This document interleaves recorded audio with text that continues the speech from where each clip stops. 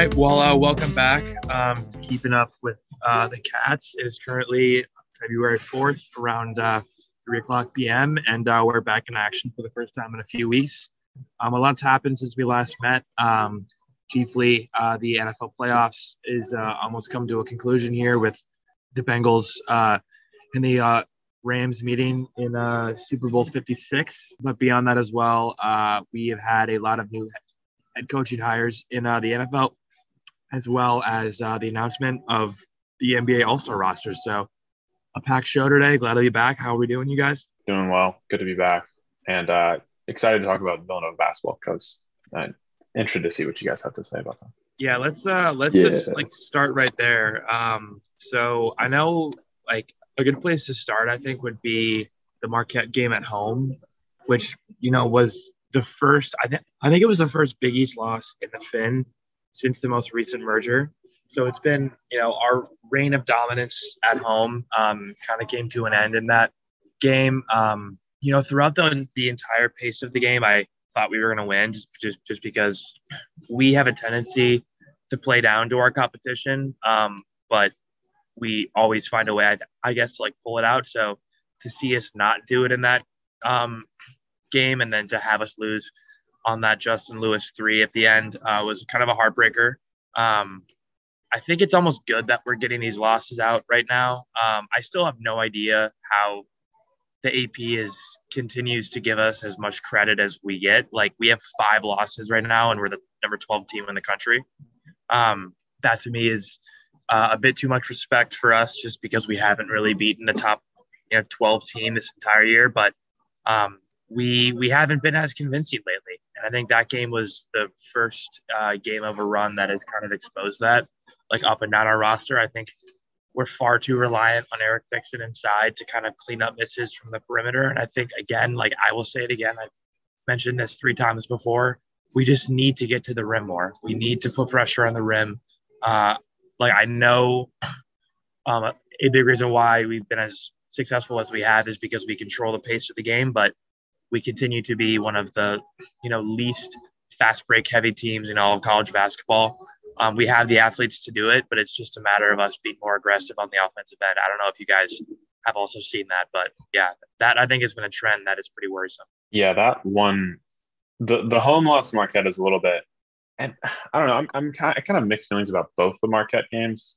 We lost both of them, swept by Marquette for the first time since 2011, I think, which is just not a good trend. But it seems like, in the first game, it was just a completely ugly game. 54-57, 85.7 offensive rating for Villanova, which is just pretty abysmal. And so playing that poorly, even when we probably still should have won the game at the end, made a point, we play down a lot to people. And sometimes if the game's close at the end, that'll kind of end that way. I think we probably should have had that game. The most recent game of Marquette, in which we lost by kind of a larger margin, was a little bit more worrying. I don't know. Marquette shot 10 of 24 from 3, which is 42%, which is solid.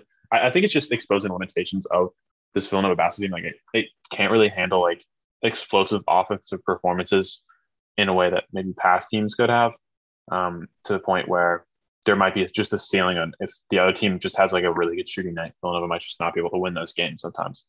And in the game last night, it seemed Marquette was able to impose its style of play a little bit more. You look, it was the highest paced game for Villanova the entire season.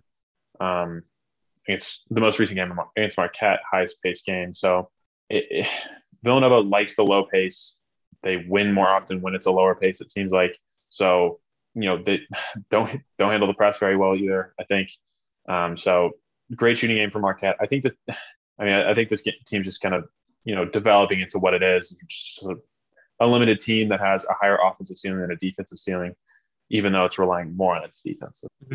Yeah, I agree with you guys. And, the toughest thing to swallow is the idea of not winning the Big East this year. That's something that I thought was a foregone conclusion heading into the season with, 2 super seniors coming in and a lot of good recruits, but 2 losses to Marquette.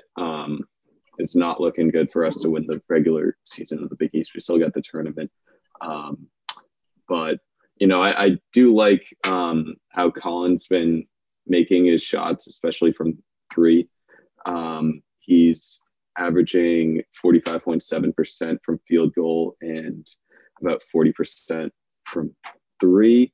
42, give him a little more credit. But I love to see him making his shots. I think that when he gets going, he inspires the rest of the crowd to get into the zone. But, like what you were saying, Andrew, trying to get those losses out early, I feel like, we have so many losses at this point. We just need some confidence. Like we need to we need to be in these tough fought games like the first game against Marquette and hit a dagger three like we did our freshman year against Kansas. Like that type of momentum is what we need heading into the Big East tournament and the NCAA tournament, that kind of mentality. And I have yet to see that yet. But I know that they can get it rolling, but I'm worried. And then also, just to be fair, like I think we did respond pretty well to the loss against Marquette at home. We ended up winning our next three games. The most impressive win in that kind of threesome was for sure against St. John's at home, in which we held Julian Champagny to 9 points. That was the classic, Wildcat Jay Wright basketball game where we just completely controlled the pace, didn't turn the ball over and made threes. It was pretty obvious that it's coming down to when we hit threes, we win. Like we beat St. John's because we shot 47.8% from three. And then we lost to Marquette and we shot under 30% from three, which was the most recent game. But I think that trend, like I've said before, like teams that rely as heavily as we do on perimeter jump shooting don't make it far into March, because the best teams can take that away from you.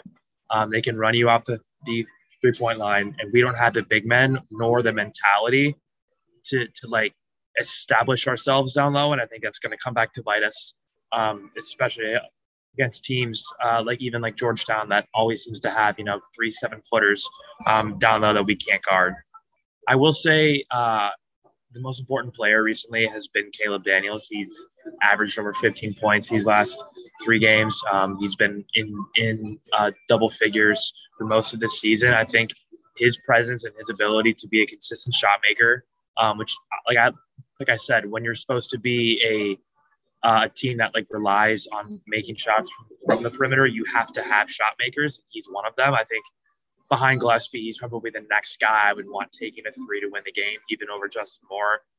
Moore does way more on the court than Daniels does, but his ability to consistently challenge teams from the 3-point line and actually make shots at a high clip has been so big for us this season to not fall even further than we have. Just because behind him on the wing, we don't really have a lot of reliable options outside of Brian Antoine, who isn't a shooter, as well as Chris Arcidiacono. But this next weekend, this game against UConn is just monumental. It's the biggest game of the season, I think, by a wide margin. This is the best team in the Big East outside of us. I would say that they're better than Marquette talent-wise. Providence has an argument for that as well, but I think winning this game at home is just so important, because after this we go to St. John's, which is a very hostile place to play. We then host Seton Hall, who we always play down to the wire, and then it's back to Providence. So I think taking care of business against UConn at home is going to be a huge win, not only for our confidence as a team, but for bracket makers in March, because the more top 25 wins we can continue to rack up, the higher chance we have of avoiding that dire number 5 seed that always has to play the number 1 seed in the round of 32 or Sweet 16. But also that 5-12 matchup has haunted us before. So the more wins we can get, the higher seed and the higher chance we make a deeper run into March. But I'll just say one more thing. Sure. Do we think I was just thinking about they were listing up the short list for awards. Do you guys think Colin Gillespie will win the Bob Cousy Award this year? There aren't a lot of point guard. Max Abmas, Antoine Davis are both averaging more points, but from an impact point of view, I think Colin might be just up there. I think he's definitely up there in terms of experience and stuff. There are guys that I think are going to be more heavily considered just because their teams are better. Like I know Ty Washington from Kentucky will be in there. Same with J.D. Davison from Alabama. But I think the front runner is James Akinjo from Baylor. I could be wrong, but I don't see him listed on the short list here at it. They may not consider him as a point guard. The list is weird. It has Javon Quinterly from Alabama. I see Andre Curbelo, Jeremy Roach. I saw Kennedy Chandler on there as well, but I don't think he's right. I mean, he hasn't done enough. Yeah, I don't see a lot of other players outside of Colin that. I mean, realistically, he's been in college basketball forever. He's having the best season of his career. I could see him winning the award this year. I mean, that's like the more that I think about it, like the more I guess he has a case, because if we win the Big East, I think he may even be the front runner, considering his stats this season. What is he shooting? Like 42% from three, 90 from the free throw line, like over 17 points a game. Yeah, I think he definitely has a case. And he's been a distributor. He's averaging about 3 assists a game. Not great, but not terrible either. Yeah, and they also might like the story that he's coming back from such a horrible injury, So that's a factor too. Sure. All right. Well, I mean, like I said, like I think it's dumb for anybody to doubt Jay Wright when it comes to making sure his team's playing their best. Like when it matters in March, I have no doubt that we're going to be able to pull it together. My concern though is like for those who consider us national title threats, like I think the gap between us right now and Auburn, the number 1 team in the country, is just so massive. Like, can you imagine, you guys, if we had to go up against Walker Kessler and Jabari Smith? Like, they would annihilate our front court because of their height and, like, versatility. So that's the kind of matchup that I think, even if, Jay works his magic and puts everyone in the right positions, like, we just simply don't have the guys and the horsepower to guard them. I just, it sucks. I think it'd be hard to score against Auburn. Like, it'd just be impossible. God, that would not be a fun game for Villanova. Do not think. Mm-hmm. Well, I guess to transition a bit to the NBA, the All-Star rosters were released yesterday. They are officially finalized, barring injury replacements, which I'm sure there'll be a few of.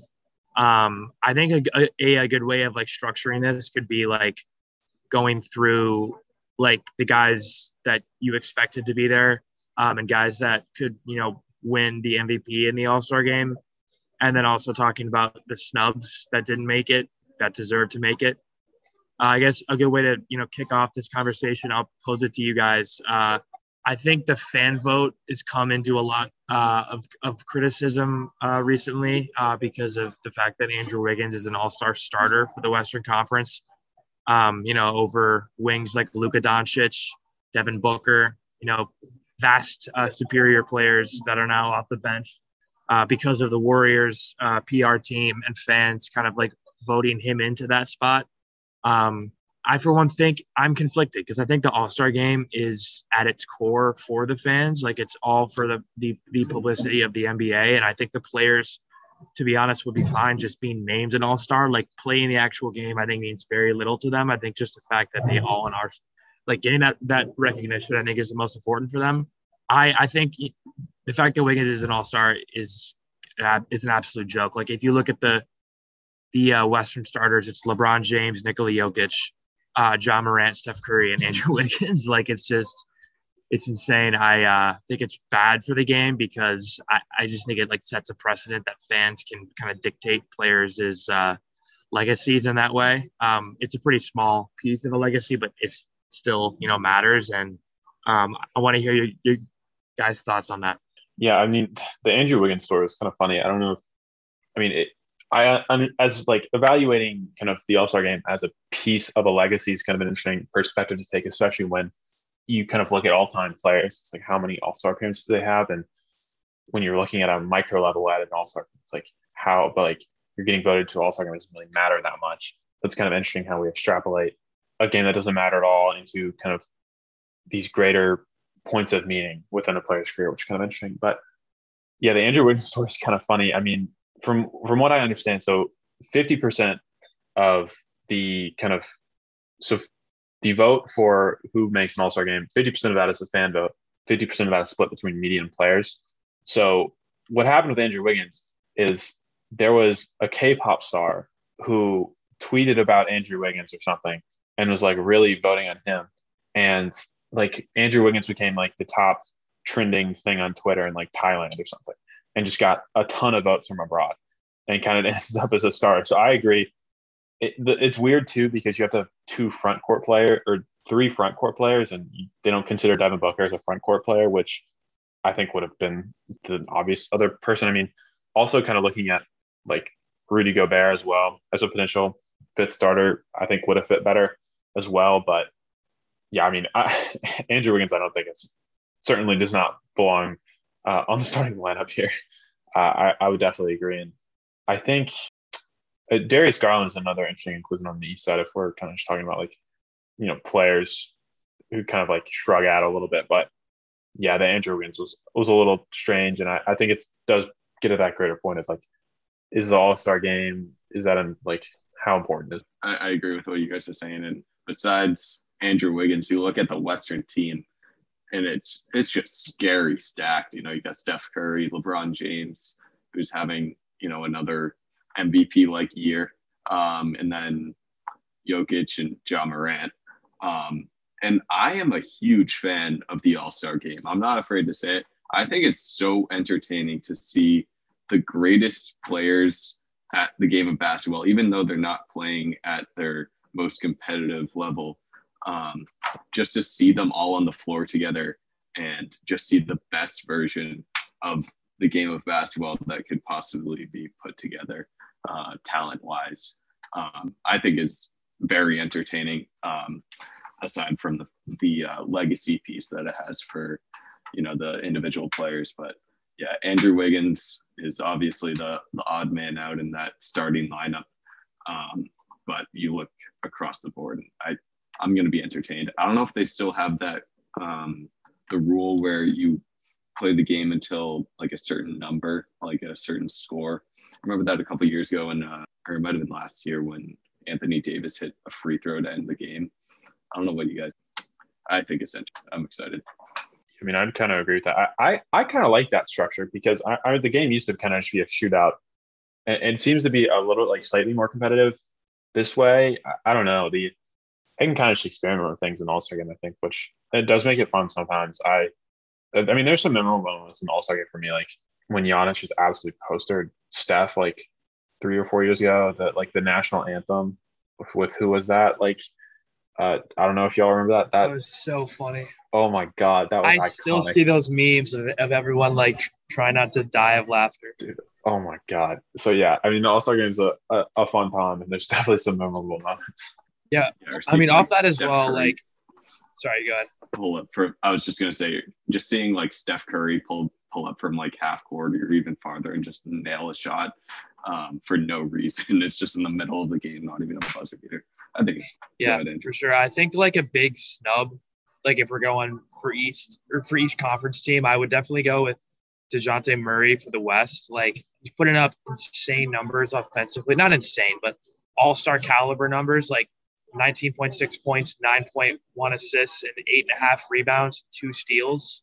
And he does all that while also guarding the other team's best player. He's one of the best defensive players in the NBA. So his two-way game is pretty unique, and I think he definitely deserves a spot in the playoffs above a guy like even Mitchell from Utah, who's missed so much time with injury. And I think that is the biggest issue with the fan vote is like Andrew Wiggins wouldn't be an all-star if not for the fan vote. And now we have a guy like DeJounte Murray, who was the product of just the amount of amazing guards in the West, not being able to be part of like the team. I think like it sucks because he deserves it so much more than Andrew Wiggins. But I'll say it, Anthony Edwards could definitely be in this discussion. Like he is one of the most electric players in the entire game right now. And the Timberwolves are a good team. We're like 2 games over 500. He's averaging 22.3 points a game, shooting 36% from 3.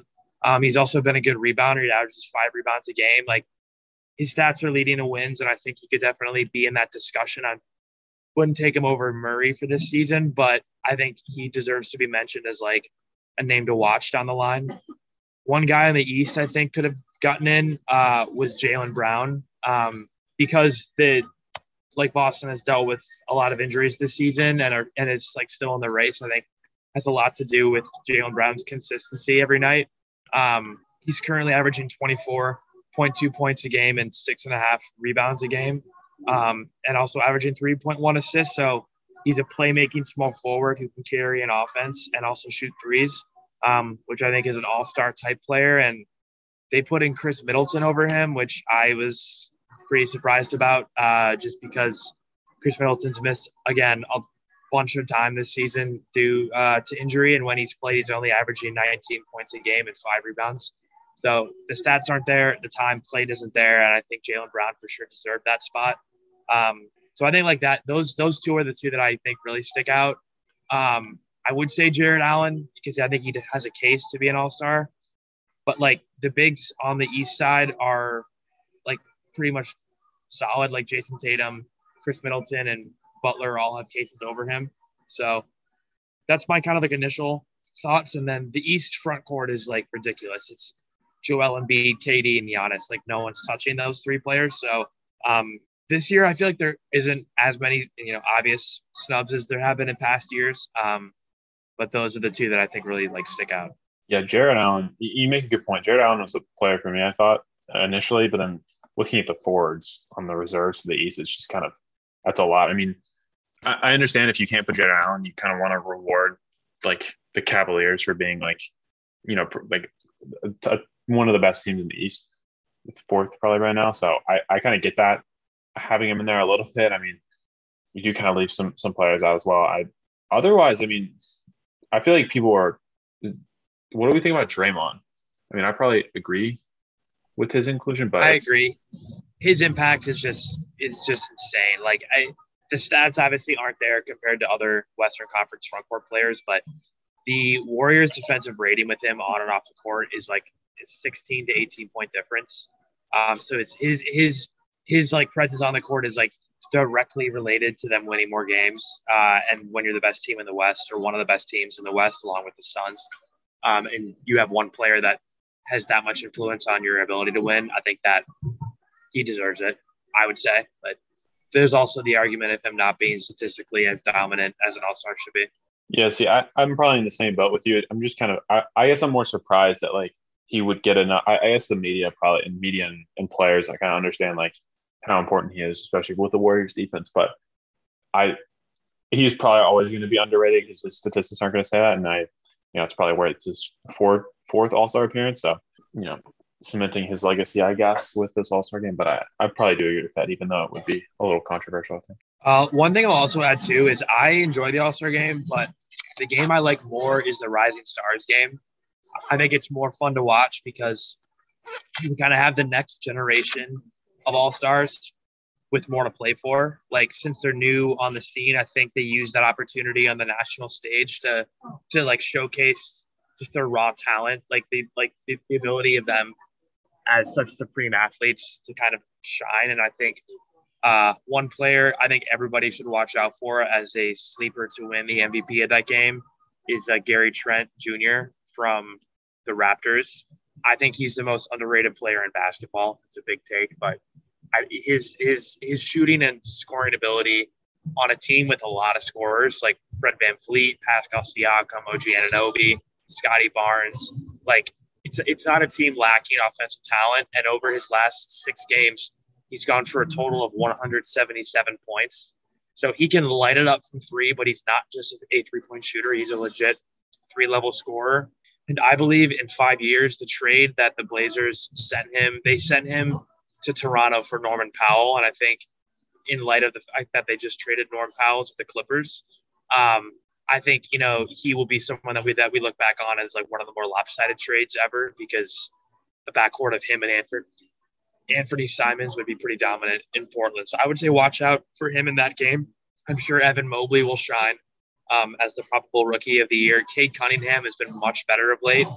So I bet he'll have a breakout game there. And then I think this is also going to be Anthony Edwards' last, opportunity before he becomes an all-star to show why, he's one of the best young players in the sport. But to kind of like follow up, I was wondering, this is kind of off topic, but I think it relates to like the idea of the next generation of all-stars. if you could pick one player from the last 2 drafts, who would you be? Like who would you start your franchise with if you could pick one player from the last 2 drafts? I think there's like 4 players that have an argument, but I'm interested to see what you guys think. I'd probably still go Cade. I think he's just like the potential there. I think Cade Cunningham for me is still going to be the person. I mean, there have been some growing pains, I know a little bit, but I think the potential's still there. I think he's going to be dominant in a couple of years. Yeah, that's the guy that I think that's on the list. Sorry, go ahead, Gav.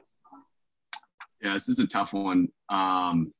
It's a tough thing to start a franchise with just one player because you look at a guard like Trae Young, and that would be great to have. But who would you say, Andrew? I think it's between.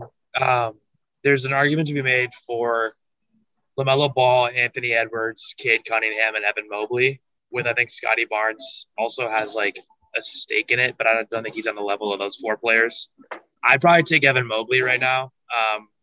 Of those 4, even though I love Anthony Edwards to death, I think he's just such a special player. Like his defense, he's already the best defensive player on a Cavs team that is 12 games over 500, and he's averaging 17 points a game, I think, on like 8 or 9 rebounds. So the fact that he's doing this at 20 years old, I think he could be like, there's not a single big man in the NBA like him. And I like say that, not that there's no players better than him, because obviously there are, but his ability, like he basically is like a combination of Karl Anthony Towns on offense, and then also like the best defensive player who can guard point guards and the other team's best player. So I think he's definitely, the most impactful player. Like you see what his presence has done for the Cavaliers to be in the position that they are as a playoff team. Like, I think it's just like directly related to him being on that team. Cade, I think, has an argument as well because of his creation skills and playmaking skills at 6'8" from the wing. I don't see him as much of a defensive game changer as Evan Mobley, and I think Evan Mobley is just as high as an offensive ceiling as Cade does. So I would definitely go Mobley over him. And then, Obviously LaMelo Ball has a case because of his statistical production, but I think Anthony Edwards, he's just the fact that he's doing this at 21 at guard for a now winning team. Like, I think he reminds me of like Dwayne Wade or like Donovan Mitchell, but with more athleticism, which is hard to say, but he's one of the most athletic players in the game, and he's backing it up with a lot more advanced skills from the perimeter that people expected at this stage of his career. And just, I think those 4 players, if you compare them to any of like the top 5 players drafted in the last, 8 seasons outside of the big hits like Luka Doncic, Jason Tatum, Joel Embiid, like you'd be hard pressed to find better players than them. So I think that's the fact that they're all going to be playing in one game together is going to be a ton of fun to watch. And that's a big reason why I just love the Rising Stars game, is I feel like those young players just have more to play for. But what about was John Morant 3 seasons ago when he was drafted? You're right, John Morant as well. And then also Zion, like he's like such a wild card right now. Like there's a question of if he'll, come back next season because of how injured he is. It sucks. Although he gained like a ton of weight. I saw 30 pounds. Yeah.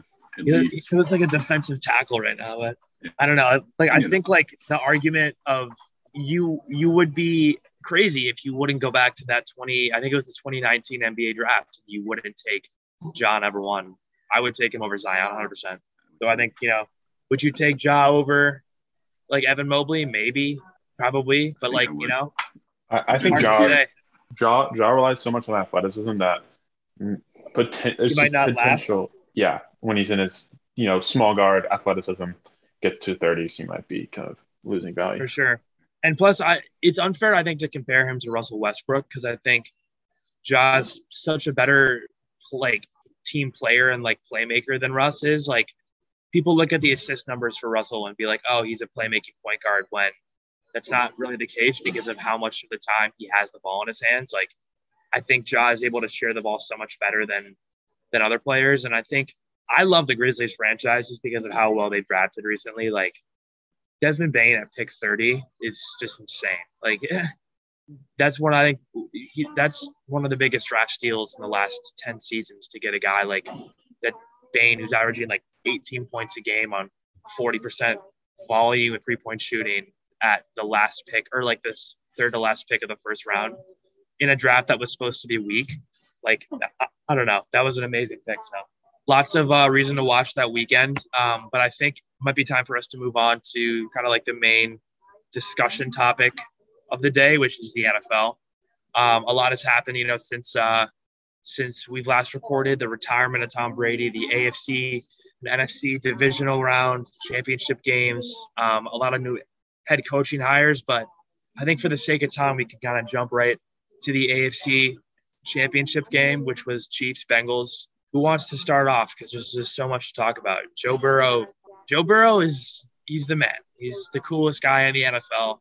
He is the closest thing we've seen to Tom Brady, I think, since Tom Brady retired like 4 days ago. But I think he really is, has that Brady-esque mentality and clutch factor that I think is just so rare. And I think it just, the fact that he's in this position as the first number one pick to lead his team to a Super Bowl in his second season with just the relative, like the Bengals offensive line is so damn bad. And he's doing this with so little time and so much pressure every snap. Like, I just think it's so special. I don't know about you guys. Yeah, his ability to handle the pressure, I think, was really what was able to, what allowed them to come back in the game, because that offensive line, which once we get towards kind of the Super Bowl, talking about that a little bit, talk about a little more, but yeah, and he was just under pressure like a ton, and I mean, made some just incredibly clutch plays throughout the game. I mean, having Jamar Chase as a weapon, is a great thing to have, and their burgeoning partnership is going to be dominating the league for years to come for sure. And I mean, just incredible resilience to be able. I mean, down 21-3 to Patrick Mahomes and the Chiefs is just a terrible spot to be in, and able to come back from that. And the defense has come up big in overtime, and just an absolutely in very clutch interception that lost the coin toss in overtime, but still able to come back and win it. And Ethan McPherson, the rookie kicker, is definitely a hot name too. Oh yeah, for sure. Yeah, no, and it's crazy because that interception that they had that ultimately helped them win the game was the second one in a row. Remember the one right before it that he dropped? I forget who it was dropped. And so they had two chances to have an interception to win the game, which just kind of shows how much Patrick kind of choked at the end there. But I still believe in him, but he really didn't pull through. But yeah, just I feel so spoiled for the NFL in the past few rounds of the playoffs. It's just been remarkable, the games that we've had, how close they've been, and how the stars have been able to shine through. But it just goes to show how the NFL is just goated as far as most entertaining sports. I don't know if you guys would agree, but it's always entertaining. It was crazy weekend. Yeah, I mean, that Chiefs game was just so crazy because the Chiefs assumed that they won the game when they won the coin toss because of just the script from the week before with the Bills. But Jamar Chase, I think, has catapulted himself into a discussion. He's already in that top 5 receiver in the game, just the discussion. T. Higgins, I think, is super underrated because of the presence of Chase, but I think he's a game changer on the other side of the ball. 6'5", can run like the wind. Tyler Boyd's a great glue guy. Their offense is just so great, just like skill wise, and their defense stepped up so big in that second half. Eli Apple making that tackle on Tyreek Hill before the end of the first half that prevented the Chiefs from scoring, I think, was the difference in the game. The Chiefs punched that in there. It's 28-10 going into half. It's just probably would have been too much for the Bengals to overcome, but that stop and then their ability to pretty much shut Patrick Mahomes out, with the exception of that late field goal, was borderline impossible. So huge credit to them. I just keep thinking to myself with this AFC contention window, if I'm Aaron Rodgers, why the hell would I want to go to the AFC when there's 5 quarterbacks under 25 that are yearly MVP candidates, like Joe Burrow, Josh Allen, Patrick Mahomes, Justin Herbert, Lamar Jackson. Like, that's the NFL. That's the NFL of the next 15 seasons is those 5 players. You can maybe make an argument for Kyler Murray or Dak Prescott in the NFC, but like the AFC just has so much young elite quarterback talent. And the margin for error when you have players that good is just so small when you're a defense. It's just like so much fun to watch. And I think we're so lucky to have guys like that leading the next generation of football, especially with legends like Big Ben and Tom Brady retiring this year. But yeah, I just think, it's going to be very interesting to see how teams who don't have those 5 players, like even the Patriots, like no disrespect to Mac Jones, but he's not those 5 quarterbacks. Like he needs a lot of things around him to go right to be a good player. And I think like making the Super Bowl from the AFC is going to be nearly impossible if you're not one of those 5 teams for like the next 6 seasons, because as I said, all those guys are under the age of 25. So we'll see how this goes. But like you said, Kevin, like football is just the best. Such an amazing team game. So much fun to watch as a fan. And I just think that, we were so lucky to have games like that be as good as they were. I think the last 6 playoff games have been decided by 1 touchdown or less. So I personally can't wait for this Super Bowl. I know we'll get to the NFC Championship game, but like it really is anybody's game. Like I wouldn't call the Rams like a slam dunk super team. Like they've like struggled against mediocre competition this season. The Bengals, they're a team of destiny. I hate to say it, but like they've defied the odds every single week. They've gone into Arrowhead. They've taken out the number 1 seed in the AFC. Like they took care of business against the Raiders. Like they have the quarterback, they have the defense, they got Jamar Chase. Like things can happen, and I think people calling the Rams locks for this Super Bowl, I think might get spurned because I'm taking Bengals. Yeah, I was just gonna add to your point there on Aaron Rodgers not wanting to go into the AFC, and especially now that his nemesis Tom Brady is retired, it's one less thing to worry about as far as trying to get to a championship game, which he's struggled to do. But I just wanted to point out how unpredictable the just getting to the Super Bowl has been in the past 5-10 years. And it just, again, shows to the brilliance of the game of football. Last year we had Tampa Bay and Kansas City. If you told me Tampa Bay was going to be in the Super Bowl, 5 years ago, I would have laughed at you. And then the year before Kansas City, but like you look at teams like San Francisco was there, Philadelphia was there like 4 years ago, and now they're shit in the bed right now. Atlanta was there, Carolina versus Denver. Just things like this happen where teams seesaw and they do great one year and then they just go to shit. But it's just amazing how the Bengals, out of all teams, are in the Super Bowl now. And, I can't wait to see, what it's going to mean for the next 5 years of football. But I know that it's pretty unpredictable as always. Yeah, speaking of, I guess we can move on to the NFC Championship game a little bit. Another team that made a pretty big move this past offseason with the Rams, trading Matthew Stafford. And there's a lot of talk of the year. I mean, the Rams are a big team that's kind of just traded all their draft picks away. I mean, they traded for Von Miller during the season as well. And it ended up working out in the end. I mean, they made it to the Super Bowl, beating the 49ers, a game that was a little bit less entertaining on the offense side of the ball, but still came down to the wire a little bit. I mean, the Rams defense really kind of shut down the Niners for a lot of the game. I mean, Jimmy G is looking like his career in San Francisco is going to be over after this game.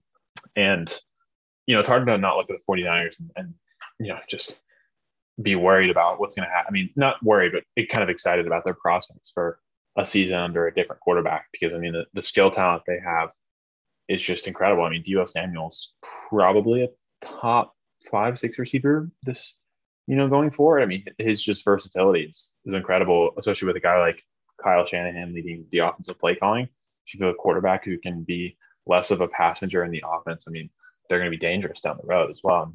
I mean, you look at the Rams, I mean, they're a dangerous team as well. I mean, looking kind of at their prospects, their defense is just especially their defensive line, I think is going to be a big piece of what could happen in the Super Bowl going ahead. And, they're just a solid team that has had some bumps over the year, but has ended up where they intended to be at the beginning of the year and what their kind of managerial moves suggested they should be. So, that's kind of my take on the NFC. Yeah, Deebo Samuel is just like one of the most unique players I think the league has seen in quite some time. He's like simultaneously a top 10 running back and top 10 receiver in the league, which is like, I don't know if we've ever seen a player that versatile, at least in the modern game. It's almost hard to like rank him among receivers because like he just does a lot of different things that most receivers can't do. I think having him in Kyle Shanahan's offense is just great for the sport. I don't know. I thought that the biggest part of the game was when the Niners failed to get that 3rd and 2 at midfield when they like rolled Trent Williams out and they gave the ball to Juszczyk up the middle and he got stuffed. McVay, like it was almost like Kyle Shanahan and like Sean McVay were trying their hardest to lose the game for each other because Sean McVay used his last time out with like 10 minutes left in the 4th quarter, challenging a call that didn't really matter because it was 4th down anyway.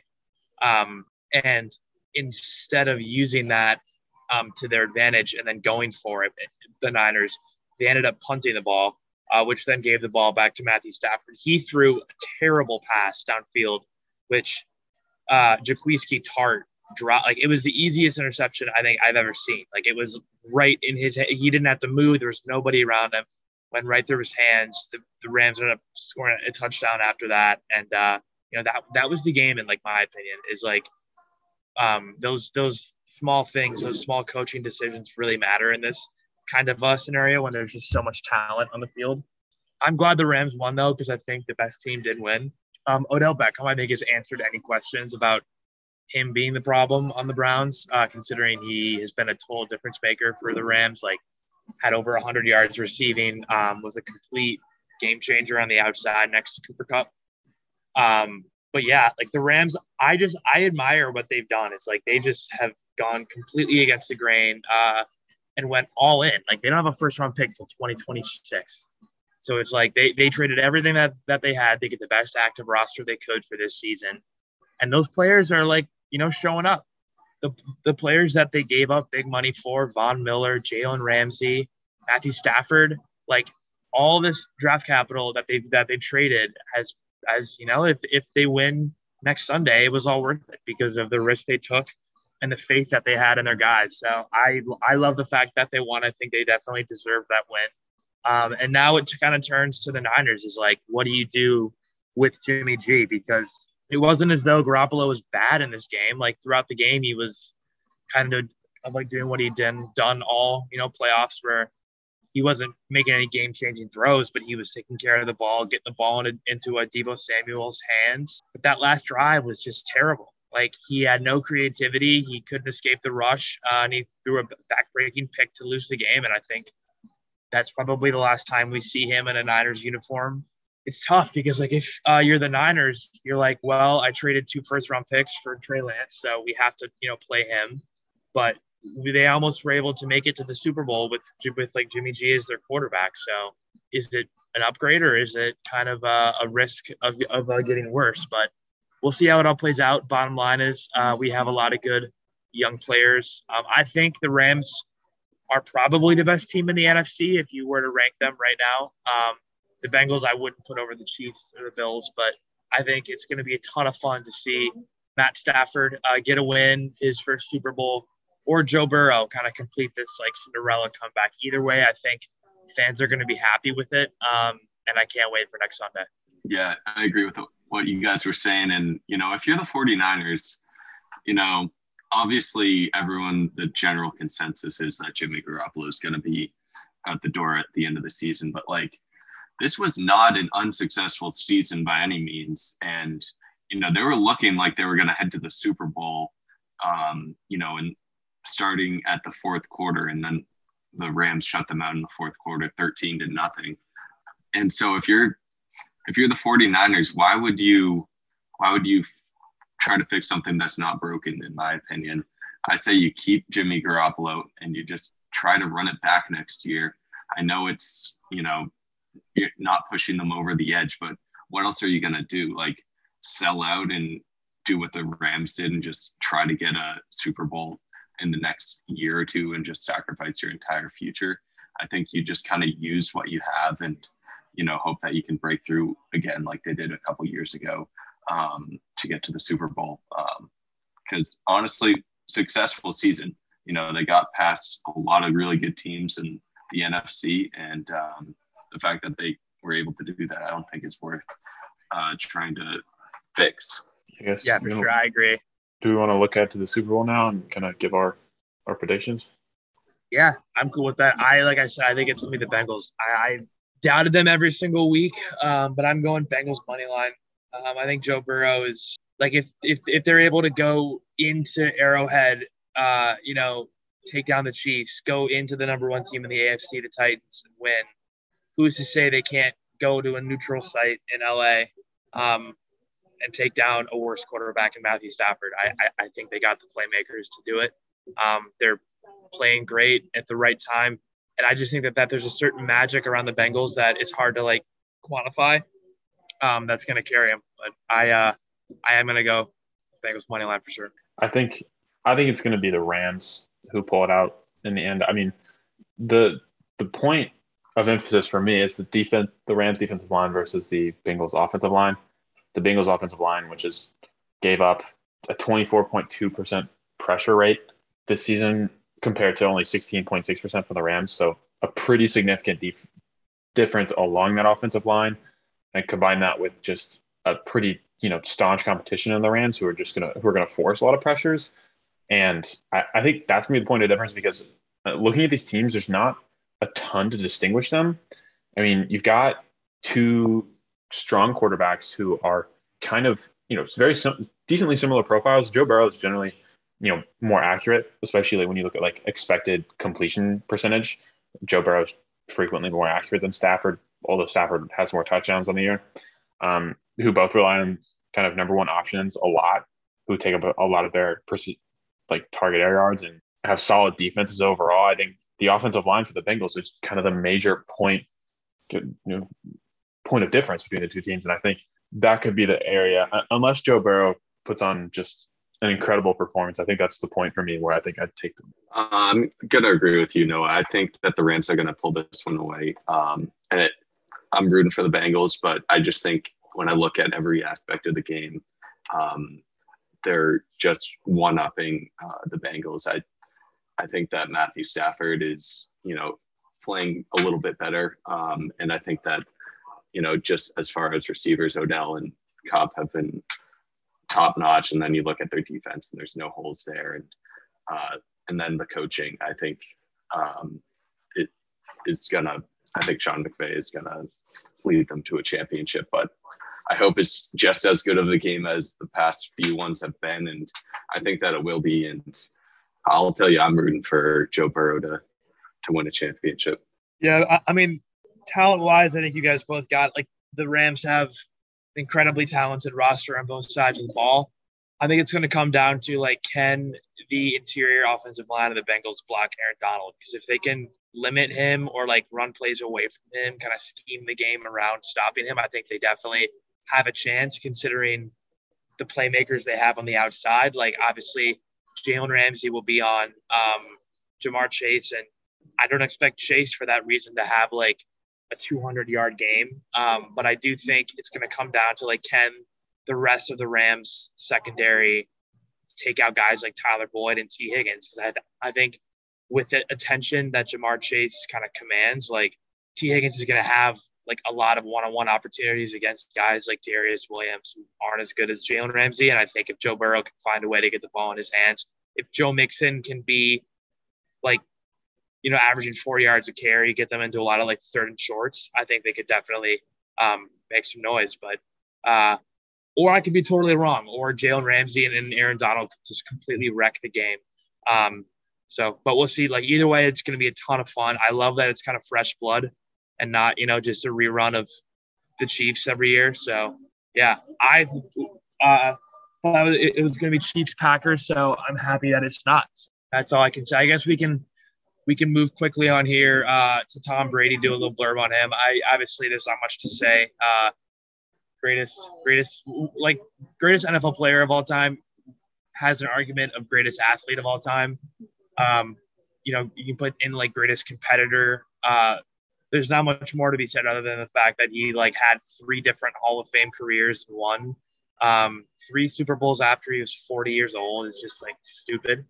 I think, the GOAT debates are always hard because there's a lot of players that have arguments, especially like in the NBA, the MLB. But I think you ask anybody, and Tom Brady is pretty much the unanimous greatest football player ever. And it's going to suck not having him out there on next year's Sundays. Yeah, this one is obviously very close to my heart as a New England native, but it's just amazing. I was born in the year 2000. Tom Brady started in 2001. And so basically Tom Brady has been playing football my entire life. And, he's just a superhero in Boston. And that's all I've ever known was Tom Brady. And so it's pretty amazing now being 21 years old. Tom Brady's finally retiring from the game of football. He's, obviously you mentioned the GOAT debates, but just an inspiration. The idea that someone can be the unanimous GOAT after being picked 199th overall out of Michigan and just turning it around and being the greatest football player of all time and one of the greatest athletes of all time. It just,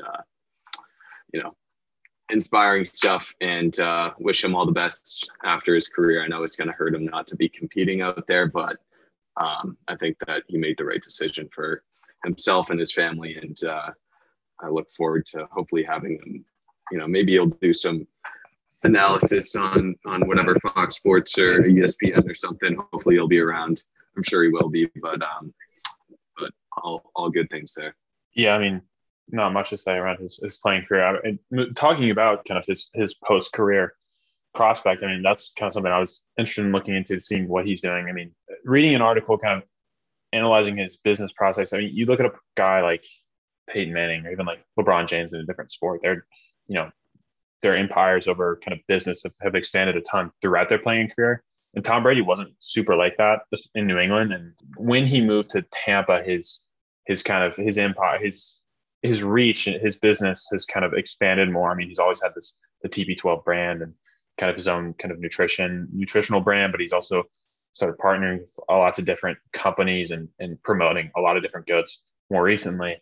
And reading about what a deal might look like between Tom Brady and a kind of broadcasting deal, whether that be, Amazon potentially, Fox Sports potentially, because Amazon now has the Thursday Night Football broadcast. And reading some analysis, it seems like, he could be leading the entire kind of media industry with a deal that could be $20 million, $25 million a year for him as a broadcaster, because Tony Romo right now is like the highest paid announcer at $18 million.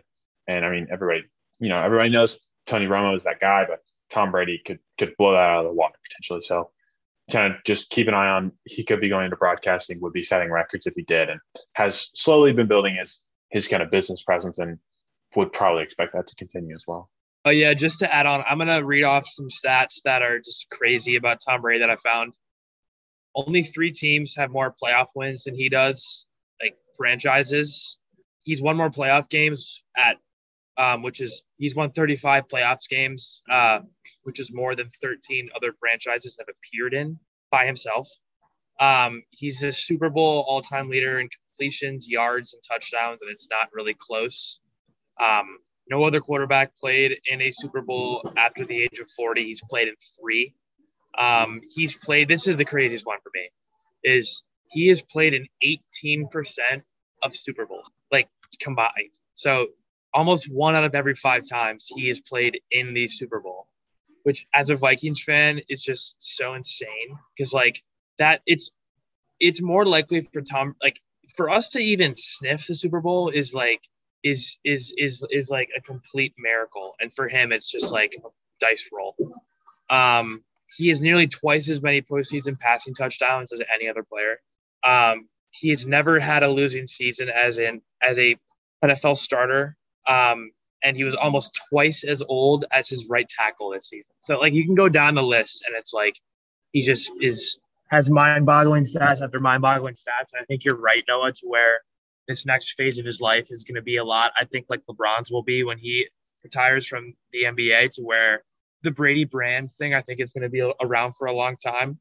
I wouldn't be surprised if he buys an NFL team at some point. I mean, like money isn't like an issue for him. I mean, his wife makes more than he does, which is insane.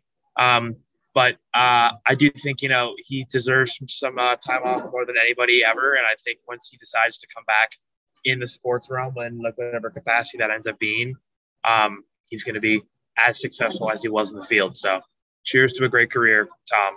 I guess to wrap up here, we can talk about the next season. NFL coaching hires are underway. A lot of teams have decided their new head coaches. One of them being the Vikings, but I guess we can start elsewhere. The Jaguars just hired Doug Peterson. So what are your guys' thoughts on that? I think it's going to be a disaster, but I kind of want to hear what you guys have to think. I mean, they were in kind of a weird spot after kind of gambling a little bit with Urban Meyer, to where like that was a terrible decision. But I mean, hiring a guy who has like a proven track record, has won a Super Bowl, and has worked with, a young quarterback in the past, it didn't end well with him in Philly, but it could work out. And it seems more of a bit of a safer, definitely on the safer side of things, I think, this time. They've got a lot of work to do, so it'll be interesting to see how well this works. It'll be better than Urban Meyer for sure. And I can understand the reasoning behind it, even if I could understand why people wouldn't like it as much. Yeah, I agree, Swan. I mean, I don't think it's a bad move. I think, Doug Peterson is shown to be a quality coach, but I don't think it's going to be the breaking point that pushes the Jags past the slump that they've had in the past, 7 or so years since they lost to the Patriots in the AFC Championship game. They were good that year, but I think it's going to take a lot more time and a lot more development. Trevor Lawrence and putting some pieces around him if they're going to decide that he's going to be the one to carry their team. But I don't dislike the move. Yeah, and then also teams like the Las Vegas Raiders, they hired Josh McDaniels from the Patriots. I thought it was, considering the context of their team, I thought it was a pretty awful move. I think the team was very emotionally invested in Rich Bisaccia, their old head coach. The fact that he was able to lead them to the playoffs, considering all the distractions they had, I think bringing him back was pretty logical. The players wanted it. He's known as a very emotional leader, so bringing in Josh McDaniels, who's like a noted like non-people person, I think was a weird move on their end. There's no doubt Josh McDaniels is a good X's and O's guy. Like, he's going to be able to scheme a lot of things open for Derek Carr. But just a weird move, in my opinion, to move on from a guy like Bisaccia to where you got your franchise players like Max Crosby, Derek Carr, Josh Jacobs saying that they want this guy back, and you go out and you get the polar opposite guy just because he's part of Bill Belichick's coaching tree. So that was a bit confusing to me. I will spend a minute here talking about the Vikings hiring Kevin O'Connell from the Rams. I like initially hated it. I was very disappointed when we didn't hire Jim Harbaugh from Michigan, considering all the smoke there was around it. I kind of attached myself to the idea of his record as an NFL head coach. He's 44-19 over his career as an NFL head coach. A big name hire for a team that's in desperate need of a switch up. I was really psyched about it. But the more I thought about it, the more it didn't make sense, because the issues with Mike Zimmer when he was our head coach wasn't the fact that he was not winning. Like, he had a all-time winning record as the coach of the Vikings. It was more players were tired of his outdated style of leadership, to where he wouldn't give players recognition, would treat them like a high school football team at times, which would alienate players.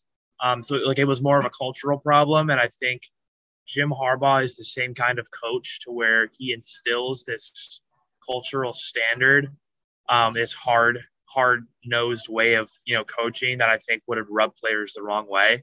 That I think that his coaching style, I think, works a lot better in college, to where you're able to coach young men and it's not players making a living.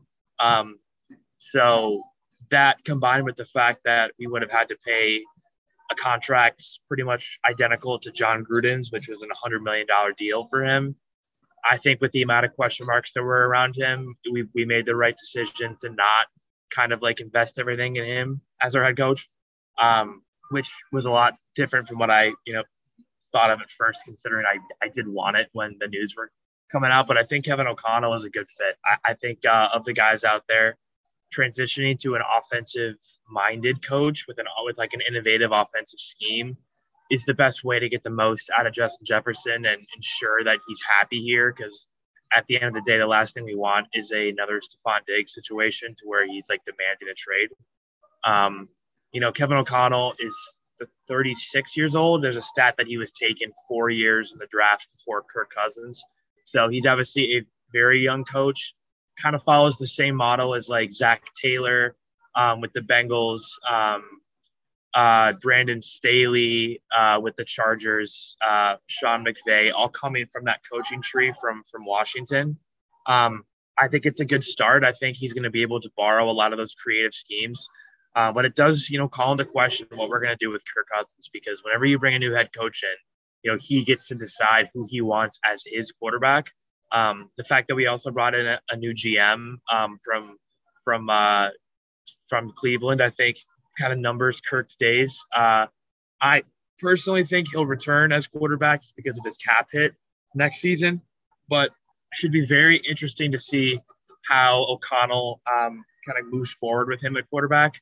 There's not a lot of draft prospects, I think, that jump out as like initial fits for us. There's no Trevor Lawrence type prospect in this draft. So we'll see where we go from here. But at the end of the day, I think the Vikings made the right decision for one, to move away from the drama that Jim Harbaugh would bring, as well as not bring in a defensive coordinator like Todd Bowles or Raheem Morris that would be too similar to a Mike Zimmer coach team. So that was my little spiel on the Vikings. I'm sure they'll let me down in dramatic fashion next season, but that's kind of the current state of the NFL. So again, super psyched for Super Bowl Sunday. And then from there, the offseason should be a pretty dramatic one. So with that being said, I think that's all I got. Are there any more notes from you guys that you wanted to touch on? Just real quick, mention how it probably was my mind that Josh McDaniels left the Patriots after. I assumed the whole reason why he turned down that Colts job was that Kraft was just like, yeah, you can have the coaching job after Belichick retires, and Belichick's going to be out in a few years or something like that. But clearly he stayed for a few years, and then now he's taking another head coaching job, which just makes that last minute decision to pull out from the Colts job even more confusing than it once was. It's a shame that we can't have him on the Patriots anymore. He was really great for our offense, but he deserves to be a head coach in the NFL. I think the one team I just want to give a props to is the Giants, taking in Joe Schoen from the Bills and then proceeding to hire Brian Dable, the Dolphins coordinator there, who has been kind of in the cards as a head coaching candidate for a while now. And I think it's a good hire for a team that's kind of been in disarray past couple of seasons. That, whether Daniel Jones is the quarterback in the future, probably not. But yeah, I think Brian Dable is a good hire, and I think they're probably headed in a good direction. Yeah, good point there on the Giants. But I love Dable. I think he's going to be just what the Giants need there, kind of like a humble coach that understands like the modern game a lot more than Joe Judge did. But do we want to talk about Brian Flores just briefly and his kind of like bombshell? It's worth mentioning. It's one of the biggest stories of the week. I think it's great. First of all, just to begin, I think there's no question that there's truth to what Brian Flores is saying, and that there needs to be a change in the way that African-American coaches are viewed in the league. And there needs to be a lot more just general acceptance from franchises of their validity as head coach candidates. So that's point number one. But I did think that, when he was fired from Miami, there was so much just shock, which to me was like a lot overblown. Like, let's not forget that Brian Flores is 24 and 25 as an NFL head coach. He's not Bill Belichick. I think the logical answer to that would be like, oh, he was paid to lose games. But there's just like so many things that go into that than just being told to lose. Like, football is a sport where you can't just like not try or you're going to get injured. So like, I think like there's just, it's hard to like formulate like an opinion for this for me, because I don't know whether I want to like fully believe what he's saying just because of how inflammatory everything is. But I also think that like these NFL owners are so like arrogant that it's not out of the question that they would want to, ask their coaches to actively lose. So hopefully Brian Flores gets the justice that he deserves. I think he's currently in the running for the Texans head coach in job, so we'll see if he gets that. But again, just kind of crazy to see like Bill Belichick's like text. I don't know.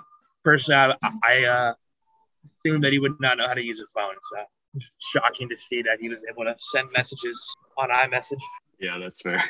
Yeah, no, I think the whole situation, obviously, the NFL needs to address the issue of the fact that there's only one African-American coach in standing right now. But as far as Brian Flores goes, I think after he got fired, the narrative was that there's no question he'll find another head coaching job this year. But there's a seriously in it. This is obviously a serious issue that he's addressing, which is bigger than football. So yeah, I think there's a problem you get when you have a bunch of old white dudes running like football, and you just kind of have this like boys club at the top of the game where this is just, I mean, this has been happening. It's about time that someone has like stepped. I mean, he said he's like risking his career here, and that's completely fair. But I'm sure there's gonna be more stuff that's gonna come out down the line. I mean, the way the Rooney Rule is structured, I mean, there obviously has to be changes, but the Rooney Rule structure where you have to interview minority candidate for head coaching position, I mean, is bound to have been cheated. I'm sure there have been, multiple teams that have cheated this role over the years. And I think there's going to be more of that news coming out over the next couple of weeks. So it'll be interesting to see how that happens. Props to Brian Flores for stepping out. I mean, I don't think he was deserved to be fired. And on the side note, I fully buy that John Elway was, hungover for like a meeting with like a head coach. Like, I totally buy that from what like that 100%. So tracks. Well, it's just like the issue is, for one, it's pretty much common knowledge that like these NFL owners have no problem with wasting everyone's time because they want who they want. Like, I'm sure Nathaniel Hackett was the pick, just like Brian Dable was the pick, weeks ago. But guys like the Maras, guys like John Elway, they don't give a shit about like what everyone else thinks of them because they're so rich and they're like so insulated from reality that like they're able to do whatever they want and treat whoever they want however they want, just because there's no real repercussions. So big props to Brian Flores for holding these professionals accountable for, just being bad at their jobs and unfair to these candidates looking for head coaching jobs. And hopefully people start taking their jobs a little more seriously going forward. Because I think your analogy of a boys club is a great one. Like, I think it's just these 1% owners are just so removed from the concept of like equitable hiring practices that they just have lost touch on what it means to like do a good job at like, running their franchise. So yeah, but yeah, I mean, that's all I really had to talk about. That was a great show, you guys. We got a lot of things in. We'll be back in action probably after the Super Bowl to recap that game and then update the Cats before we start getting more towards March here. March is almost here, about a month away. So things are heating up, and I can't wait to hear from you guys again. Thanks, everyone. Yeah, thanks.